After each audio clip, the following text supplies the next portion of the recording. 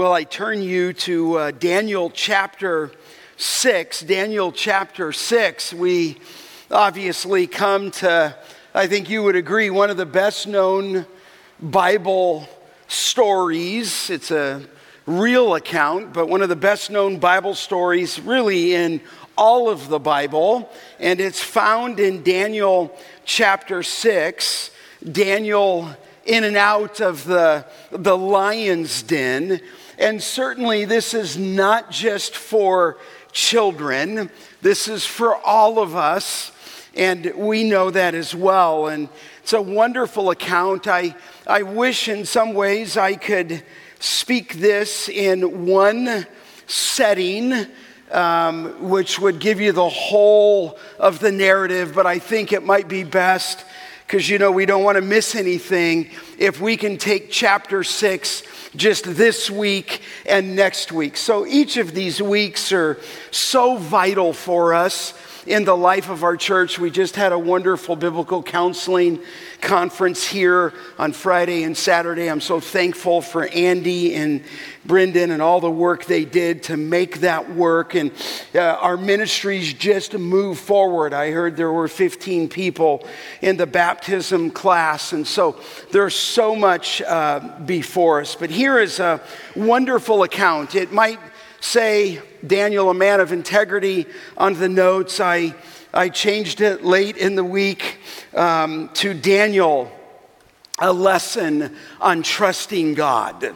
I mean, it's not really about Daniel, and you know that. Every time we preach, there is a theocentric thought in the text. It's centered on God, and there certainly is a Christocentric element in all of the Word of God where Christ becomes the focus.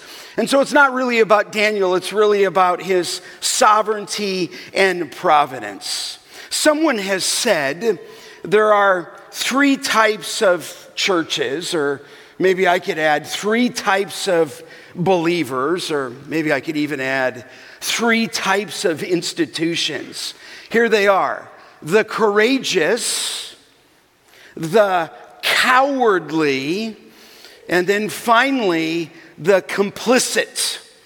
And I would have to say that third category of the complicit is growing fast.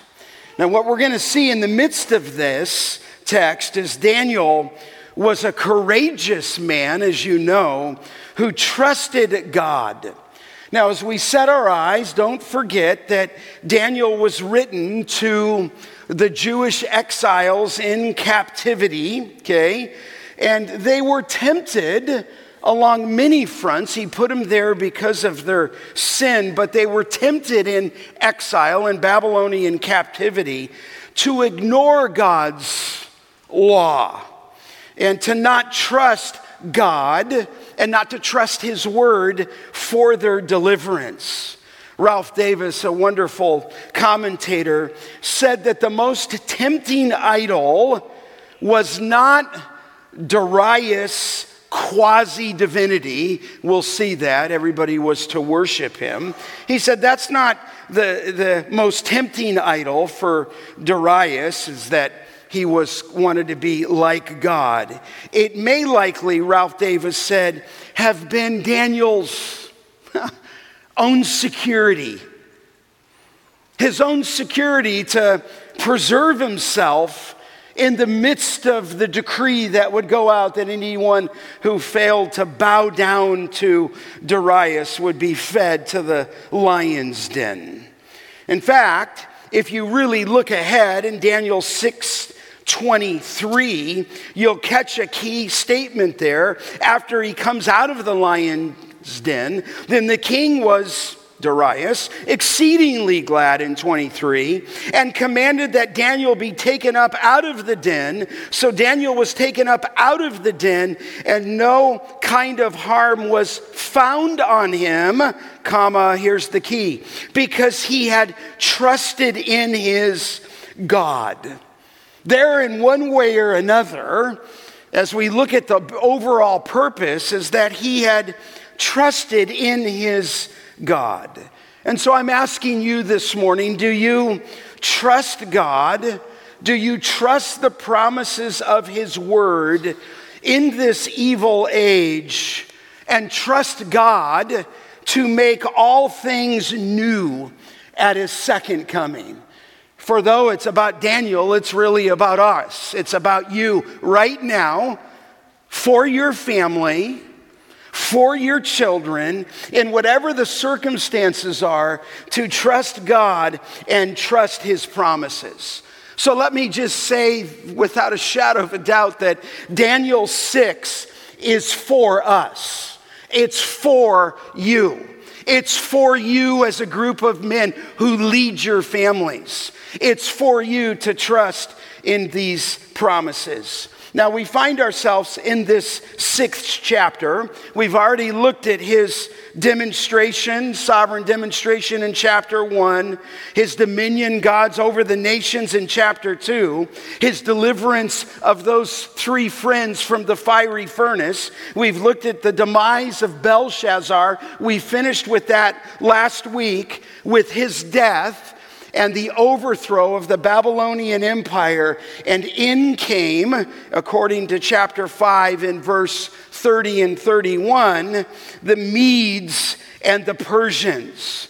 And so we'll title this chapter, The Sovereign Deliverance from the Lions. He would be delivered, and I think you know that. So I don't want to lose the tension in the narrative, but he will be delivered.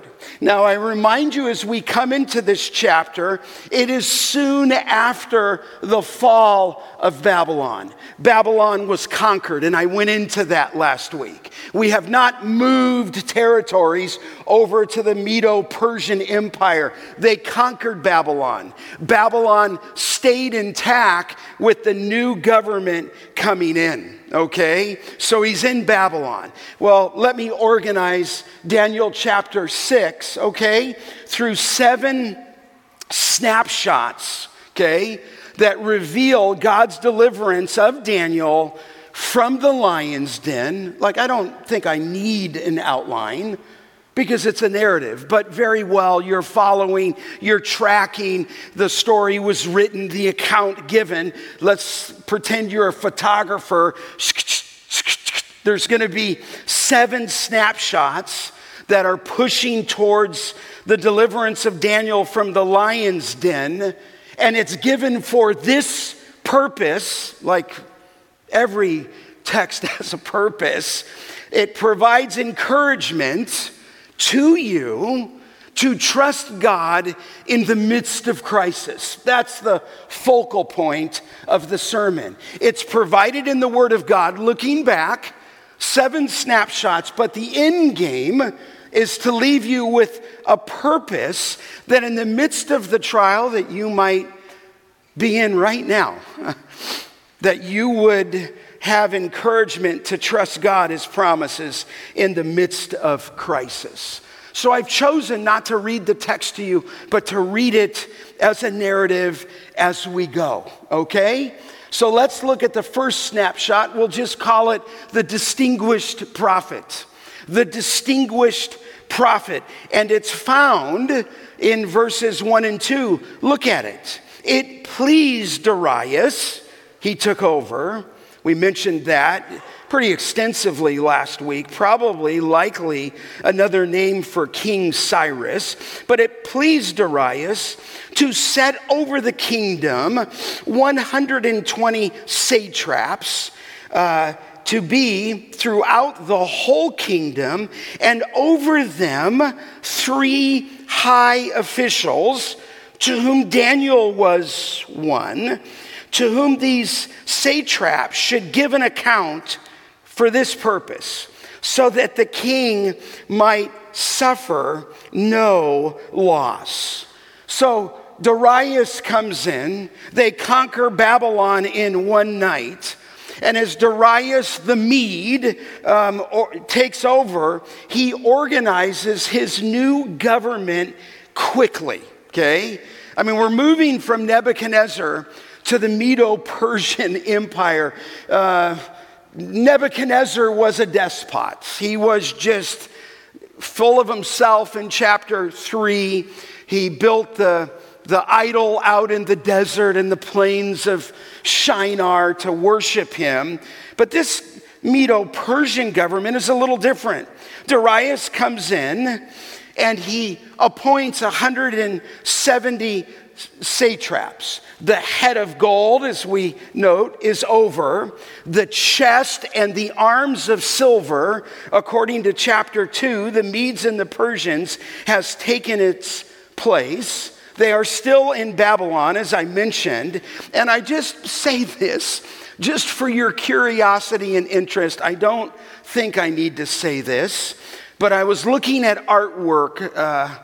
You say, why would you look at artwork? People have painted this event in portraits all over the globe. And I was looking at one by Paul Rubin, and he had the famous painter, all these lions around Daniel. But the problem was, I'm like, you got it wrong.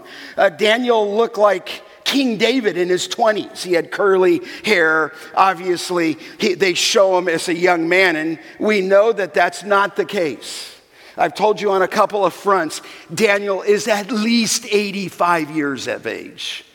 He's no longer the teenager in chapter 1, which he was at 15. We're talking nearly 70 years down the road where it was prophesied they would go into exile. Daniel is 85. And I just want you to know that Daniel's greatest test comes not at the beginning of his life, it comes at the end of his life. So whatever you lock in, or I lock in into my mind about cruising into the future, not this guy. Daniel's going to put him into the greatest test he's ever experienced. But what is amazing, some of the most remarkable people have been old when they've been used of God. Michelangelo did his famous painting at Vatican City of the Sistine Chapel, and I think he finished it at 67, but he might have been touching it up all the way close to 90. I mean, that was the Last Judgment. We were just there a couple of weeks ago at Vatican City, and we were in that arena. And so a case of what he did, Wesley John was preaching many sermons almost daily until he was 88. Thomas Edison was still inventing in his 90s. I just say that because our culture says 55 or 65, and these guys are going. Daniel is the finest statesman maybe the world's ever known, and he's at least 85. So you get the scene. They come underneath the gates, if you will, into Babylon, take the kingdom, do the Medes and Persians, and Darius, as you heard, appoints 120 satraps. The word satraps, it's interesting because this is in Aramaic in the Bible. It means there, a satrap, a protector of the kingdom. You can see it. 120 protectors of the kingdom. In setting those satraps, obviously, he gives 3 high officials. Another word for that is presidents. So he's got 120 over his kingdom. He appoints 3 high officials or presidents, of whom we read Daniel was one.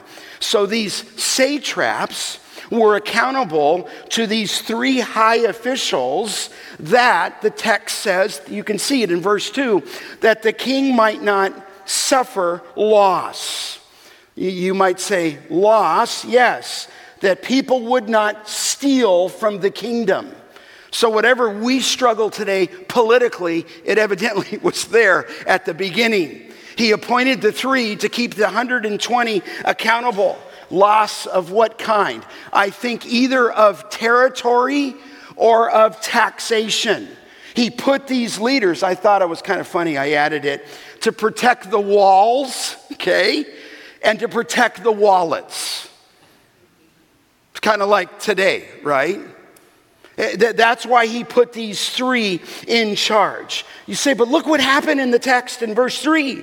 Then, he always is doing this then, this Daniel became extinguished above all the other high officials and satraps. Why? Because an excellent spirit was in him, and the king, Darius, planned to set him over the whole kingdom. What a statement. The idea of the language there, he was continually distinguishing himself. I mentioned that he was the finest administrator. Just look back one chapter. Do you remember in chapter 5 when the queen's mother came in?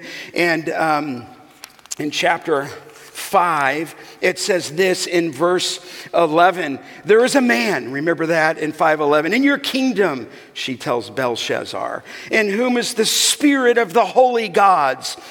And the days of your father, light and understanding and wisdom, like the wisdom of the gods, were found in him. And King Nebuchadnezzar, your father the king, made him chief of the magicians, enchanters, Chaldeans, and astrologers, because an excellent spirit, knowledge, and understanding to interpret dreams and explain riddles. So there was in Daniel the idea that he distinguished himself. It says in the text that there was an excellent spirit in him. What is that? Was it attitude? Was it abilities? And I would say yes. Daniel had experience. He had spiritual wisdom. Men, he was full of integrity. But really, all the credit goes to God. God gave him those gifts. But here he is. He's distinguished himself. You say, well, Scott, a new kingdom came in. Well, maybe Darius was smart. He put his ear to the ground, and he knew that this Daniel was distinguished in Babylon, all the things that were said about him, and he pulls them to himself, and maybe rather quickly, out of 120 satraps, Daniel begins to distinguish himself, and the king was planning, it says, to put him over the whole kingdom. He was about ready to be appointed to the top position in the kingdom, second only to Darius. However, the distinguished prophet runs into, secondly, the deadly plot. Here's this is what happens. I mean, doesn't it always work this way? You're up for some promotion, and then there's some green-spirited envy and jealousy. So look, because it says there in verse 4, after he's going to set him over the whole kingdom, then, verse 4, the high officials and the satraps sought to find a ground for complaint against Daniel with regard to the kingdom. But they could not find no ground of complaint, it says, or any fault, because he was faithful and no error or fault was found in him. And so here it begins to hatch, as you'll see, a deadly plot. It's very clear in verse 4, then. Some people said, well, we don't know why these other two presidents came after Daniel. I think it's rather obvious. He's going to be appointed second only to Darius, and it's very clear then. So jealousy sets in. They're envious of Daniel. I mean, with Daniel around, maybe they're thinking this: there's no foul play taking place. Daniel, if you will, doesn't say it directly, must have cramped their style.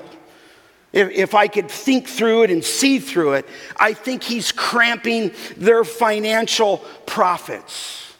Daniel, in my mind, is a threat to them. He's the threat of the whistleblower. In fact, the promotion of Daniel means the demotion of either these other two presidents and all the other people. So envious are these people that they sought to find. And in the Aramaic, it's present tense. They're seeking, they're looking, they're hunting for what? A ground of complaint against Daniel with regard to the kingdom. They're seeking, and they'll put it in the modern vernacular, to find dirt on Daniel, okay? There's got to be something on this guy. There's got to be some kind of hidden dirt. And so maybe they're checking, I'm saying it this way, expense reports. They're checking emails. They're giving out a security check on this guy. They're beginning to hunt down government files. But look again, it says there in 4, they could find no ground of complaint against Daniel. Amazing. They found nothing. Zilch. Nada. I'd like to hear them interpret that. Okay, nada. There's no error in this guy. There's no flaw. Listen, GCV. Listen, men. Listen, Teen Challenge. That by itself is just incredible. There's no charge against him. There's no negative performance in his file. There's no dishonesty that clings to him. There's no money laundering scheme that he's guilty of. There's no skeleton in his closets. He is, in New Testament words, as that of an elder, he is above reproach. In fact, here's the line, he doesn't live below it, he lives above it, okay? Which means that there's no ground of even an accusation against him. Stunning. 85 years old. Doesn't mean that he's sinless, doesn't mean that he's flawless, but it does mean that he has sustained a reputation of righteousness. He's not cheating on exams. He's not telling his parents one thing and then doing something. But he's an older man here, you see. They can't find anything. I think when I was a young man in pastoral ministry, and we would talk about the quality of an elder, 1 Timothy 3, Titus chapter 1. It clearly sets the overarching banner as above reproach. And in the early days, I would call Daniel, I think you get it, you can't say it anymore, I'd call him a Teflon man. A Teflon man. Remember when we were, years ago, some of you younger people won't know what this is.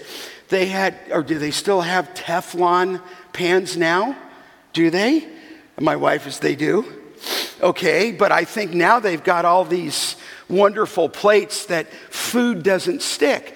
But in the early days, you had to take this stuff and spray it into the pan so none of the food would, what? Stick. So this is Daniel in my mind. He's a Teflon man.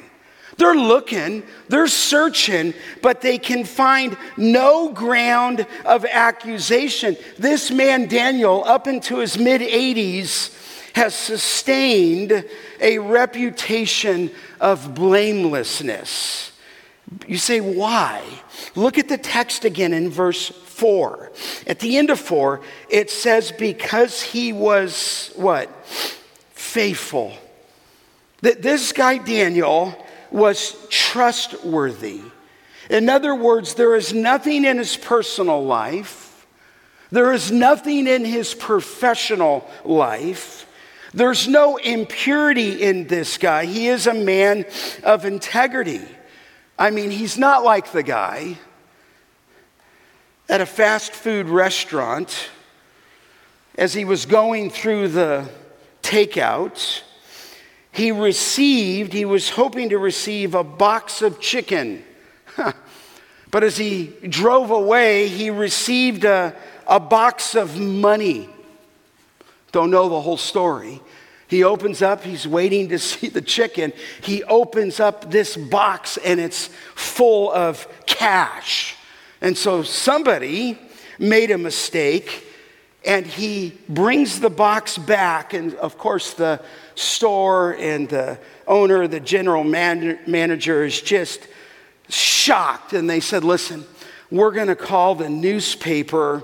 We're going to take a picture of you. This is incredible. And the man who was in the car said, oh, no, don't do that. And they said, well, why? Well, he said, the woman in the car is not my wife. You say, what goes into the duplicity of a man to bring the money back in good faith? But don't make this known, because that woman next to me is not my wife. Daniel, no. He's blameless. So what they did is they started to dig up his religion. He's impeccable, so we can make up a word. So he's hateable. That's the point. He's impeccable, and so whatever it is, he's now hateable. You say, well, what happened? Look down at the text in verse 5. Then these men, then again, right? We shall not find any ground for complaint against this Daniel unless we find it in connection with the law of his God. Then these high officials and satraps came by agreement. Now, when you can stop there, well, they kind of talked and they came. No, the word there is they came kind of in a throng together. They came in verse 6 to the king and said to him, I feel like Charlie Brown, like blah, blah, blah, blah, blah. O King Darius, live forever. Look at verse 7. All the high officials. Really? Daniel's not there. He's the top, maybe, but all the high officials of the kingdom, the prefects and the satraps and the counselors and the governors are agreed that the king should establish an ordinance and enforce an injunction that whoever makes petition to any god or man for 30 days, except to you, O king, shall be cast in to the lion's den. And so they're on this deadly plot before the king. They supposedly come by agreement. They all supposedly consulted together. They all agreed, and it is a gross exaggeration, as I mentioned, because Daniel wasn't there. They're lying. They're spinning right now what they want Darius to hear. What do? They feed his ego so that Daniel might be fed to the lions. I mean, here's what they basically said to Darius, which is kind of funny for me. But you could be God for 30 days. I'm kind of like, well, why not just make him God? I mean, but okay, for 30 days, Darius, we want you to be God for a month. And I frankly think, at least at this point, Darius is swept off his feet by the flattery. I think he's a king. He's the Medo-Persian king, and I think he is intoxicated by the thought that for the next 30 days, they're going to make him God. Look at verse 8. It says there, now, O king, establish the injunction and sign the document so that it cannot be changed according to the law of the Medes and the Persians, it says there clearly, which cannot be revoked.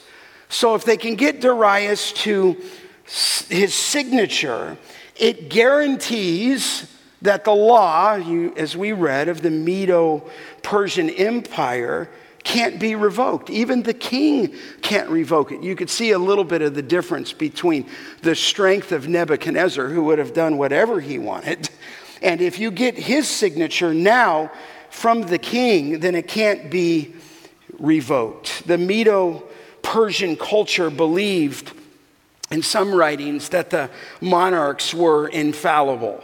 And if the king tried to change what was written, it would be an admission of his infallibility, his fallibility that would make it unthinkable.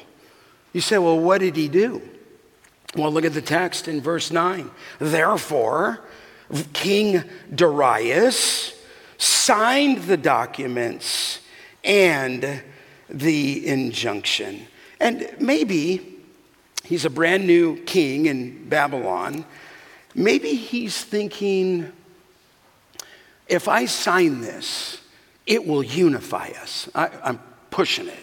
Maybe he's thinking, hey, we just took over Babylon. Now the Medes and the Persians, maybe he's thinking, what a great way politically to unify my kingdom in this takeover. And so what would Daniel do? Okay? What would he do? Well, I'll take you third snapshot, okay, to the dedication of his prayer. Here's what Daniel did. Verse 10, when Daniel knew that the document had been signed, he went to his house where he had windows in his upper chamber open toward Jerusalem. He got down on his knees 3 times a day and prayed and gave thanks before his God as he had done previously. You just gotta love this guy, right? He's not trying to be politically correct at all. In fact, there's moxie of this guy. And I'm wondering, are there any men who live like this? The decree was passed publicly, but it never altered what he did privately. And clearly, and I'm just recognizing this with you, he disobeyed the law that was handed down. I mean, then you're going to say, some would say today, how do we justify that when Romans 13 instructs us to obey the government? Well, we are commanded in Scripture, we know this, to obey the government, but we are also called to a higher law, the law of God. I mean, this is what's at case. I don't know if you think of Daniel 6.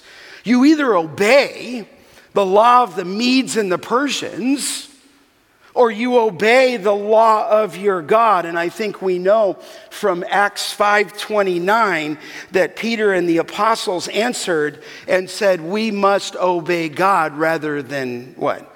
Men. In fact, I'm smiling here. Have you ever read the account of Corrie ten Boom? I mean, it's a wonderful account, and I'm laughing because my wife has probably read it like 10 times, which means I've read it 5 times, which, whether it's in book form or in audible form, she broke, you remember, the law of Germany when she hid the Jews from the Nazi regime during World War II. But, beloved, you know that she would have broken a higher law had she not tried to prevent the murder of innocent people. You say, well, what's the account here? Here it is. He just kept doing what he always did. He prayed. Now, the text says, and you can see it, he's praying towards what? Jerusalem. Okay, you say, is this superstitious? And my answer is no. It was based on Solomon's prayer at the temple dedication. This will come up on the screen in 1 Kings chapter 8, verse 27. Look at the next slide. And you can write it down, but will God indeed, after they built it, dwell on the earth? And the answer is, behold, heaven and the highest heaven cannot contain you. How much less, even though it was a wonder of the world, this temple that I have built? Yet have regard to the prayer of your servant and to his plea, O Lord my God, listening to the cry and to the prayer that your servant prays before you this day, that your eyes may be open night and day toward this house, the place which you have said, my name shall be there, that you may listen to the prayer that your servant offers toward this place, and listen to the plea of your servant and to your people Israel when they pray toward this place, and listen in heaven at your dwelling place, and when you hear, forgive. And so there is the text. God's dwelling place, certainly Solomon prayed, was not the temple. In fact, Solomon confessed, did he not, that even heaven, the heavens, aren't able to contain God, much less the temple in Jerusalem. But beloved, Jerusalem was the place where God chose to meet with men, where he chose to meet with men and bless them, okay? And so he prays. He's not praying legalistically. He's not even praying a formula here. But can I just highlight a few things? You say, well, Scott, what do you mean? Well, the point of the text is that Daniel trusted God. The point of the text is not to show you exactly what he did as though he was forming a methodology for your prayer. But it would be short in my thinking that to not say just 4 things about his prayer. Number 1, his practice. He's kneeling 3 times a day. Now, okay, does that to be legalistic? I don't think so. Because Paul told us to pray at all times in the Spirit for all things. Ephesians, we went through that. But at least his practice was 3 times a day, which I think, if I'm looking at the Psalms, would be that he prayed in the morning. He prayed, I'm thinking, at noon, and he prayed at night. Likely he was following Psalm, maybe 55:17, where the psalmist said, evening, morning, and at noon, I utter my complaint and I moan, and he hears my voice. So they're seeking to find fault with Daniel, but I just want you to know that what held this guy is he's seeking his God. This is his praying practice. Secondly, not only his practice, but his praying. You can see it there in verse 10, that he's praying and he's giving thanks. He just heard the decree. He goes back and he continues to do what he had always done, and he's praying. And what is he doing? He's giving thanks. Verse 11, he's making petition and plea, if you will, before God. I think it reminds me of Philippians 4, do not be anxious about anything, but by prayer and supplication with what? Thanksgiving, let your request be made known to God, and the peace of God, who surpasses all understanding, will guard your hearts and minds in Christ Jesus. Listen, this is a theocentric text, but I am admitting to you, this is past. He's 85, and he is praying. That was his practice. That's his practice, to pray. Secondly, he's praying and making supplication. Thirdly, just noting, doesn't have to be an alliteration, but hopefully it'll help you memorize it. His posture. Now listen, I can take you to 100 verses that don't say there's one posture. But all I know, this guy, this man, it says here, was kneeling on his, what? Knees. Obviously, that's a posture in prayer. In the Aramaic, he's continually kneeling. Now, this is not a legalistic mandate. It is a heart of dependence upon God.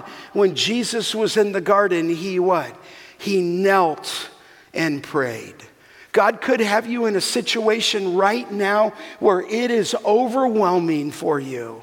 And at times the believer is not only going to keep praying, keep practicing, if you will, keep giving thanks, but you get driven to your knees. It is a heart dependence on God. And the fourth note that I'm just highlighting is his persistence. Look at the end of verse 10. He prayed and gave thanks before his God at the end as he had done what? Previously. Like, I don't know, I suppose you could take that a couple of ways. I just think this was his pattern. And I think, not just previously as a leader, I think it went all the way back to when he was a teenager. There was I'm pushing it, a secret is he did not wait for the crisis and then engage in prayer. He was kneeling and praying continually. I think what you want to see here is he never altered his course. He bent his knee so that he might not buckle before the world. So he's in the most ungodly place in the known world at this time, I think. And he bows his knee, he bends his knee so that he doesn't buckle, so that he doesn't compromise. Jesus said to Peter, the flesh is willing and the spirit is what? The spirit is strong, but your flesh is weak. Therefore, go back and pray. Listen, you could do this if you read it.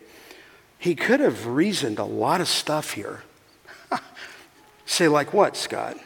He could have said with the 3 friends, but here in 6, I'm better alive than what? Dead. I mean, he could have said that. He could have said, listen, I'm in tune with Jeremiah's prophecy that at the end of our Babylonian exile, we will be ushered to go back so that the word of God is fulfilled. So he could have said, hey, we're close to 70 years. We're right at 70 years. Do I really want to get into a trial here? He could have said, I'm 85 now. Maybe I'll just pass. He could have taken, and I'm pushing the point, a month off. Okay? It's only 30 days. I'm going to go on sabbatical or whatever he's thinking. He could have just closed the windows. He could have just left town. He could have just prayed at night. He could have reasoned, and he didn't, but he could have reasoned, I was thinking about this, hey, Shadrach, Meshach, Abednego, bowing in public worship would be, you would reason with me, blatant idolatry. But this command, he could have thought, is not blatant idolatry. It's just kind of personal practice. Didn't Jesus say, if you pray, don't pray at the street corner. Go to your Father who's in what? Secret. And your Father who's in secret will repay you. I mean, obviously we're in the Old Testament, but not Daniel.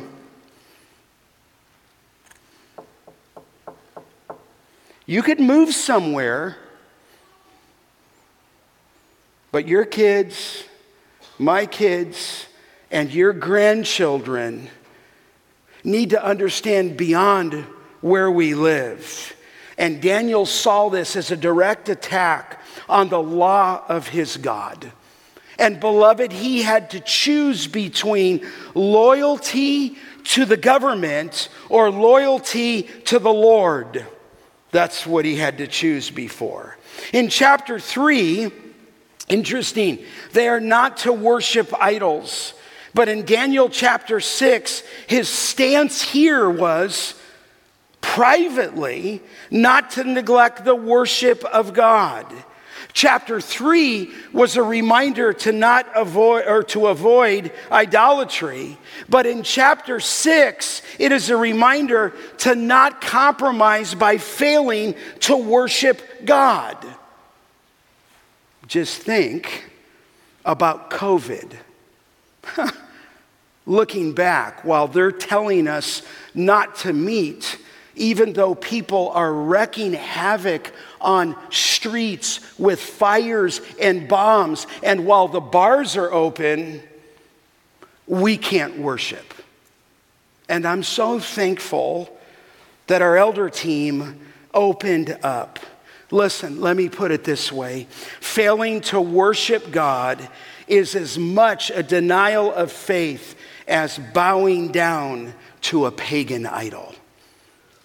And when they pull that from Daniel, the word was so strong in his life. He just throws the windows open. You say, well, how does he have windows? Typical, very Palestinian, if you will, that on top of a house would be a little room, and they made him a room, and he prayed, and it had a lattice, and he just went in and did what he always did. Listen, I love this.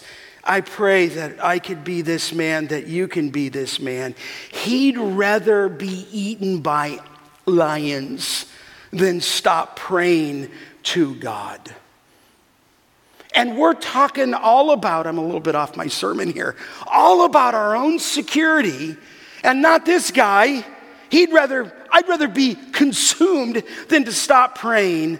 Leon Wood, the commentator, said the existence of a continued testimony was more important than the existence of his life. Wow. His relationship with God was not the best kept secret in the company. How's yours? How's mine?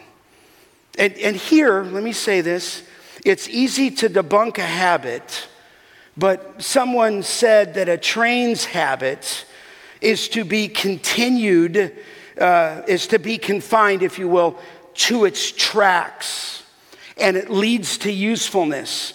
Daniel's faithfulness, if you will, his consistency assists his courage, and his discipline feeds his faithfulness. In crisis, Daniel's habit set him free to be faithful.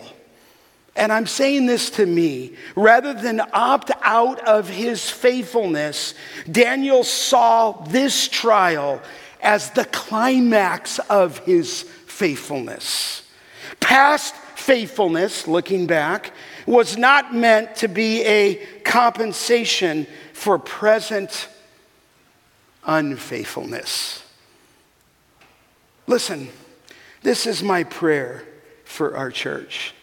This is my joy in our church.